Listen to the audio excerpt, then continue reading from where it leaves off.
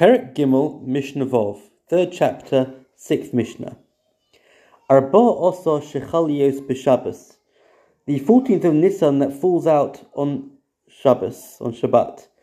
So in other words, Erev Pesach is Shabbat, and Motzei Shabbat, Saturday evening, is the first night Pesach.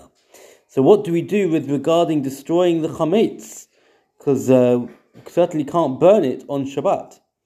So Mavarin es hakol milifnei haShabbos. The first opinion states that we make sure that everything is destroyed from before Shabbat, except for strictly what you're going to need for challah, etc., for Shabbat day.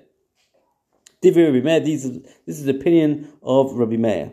But the sages, the rabbis said, Bizmanon. No, you destroy it and nullify it at its regular time on Erev Pesach Eve, albeit on Shabbat. Obviously you can't burn it, but you can still necessarily get rid of it.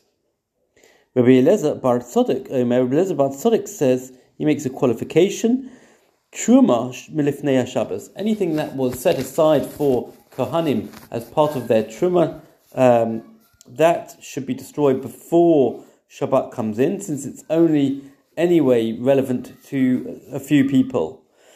Whereas v'chulin bizmanon, regular food, regular chametz, that gets destroyed in its regular time after the 4th hour on Shabbat.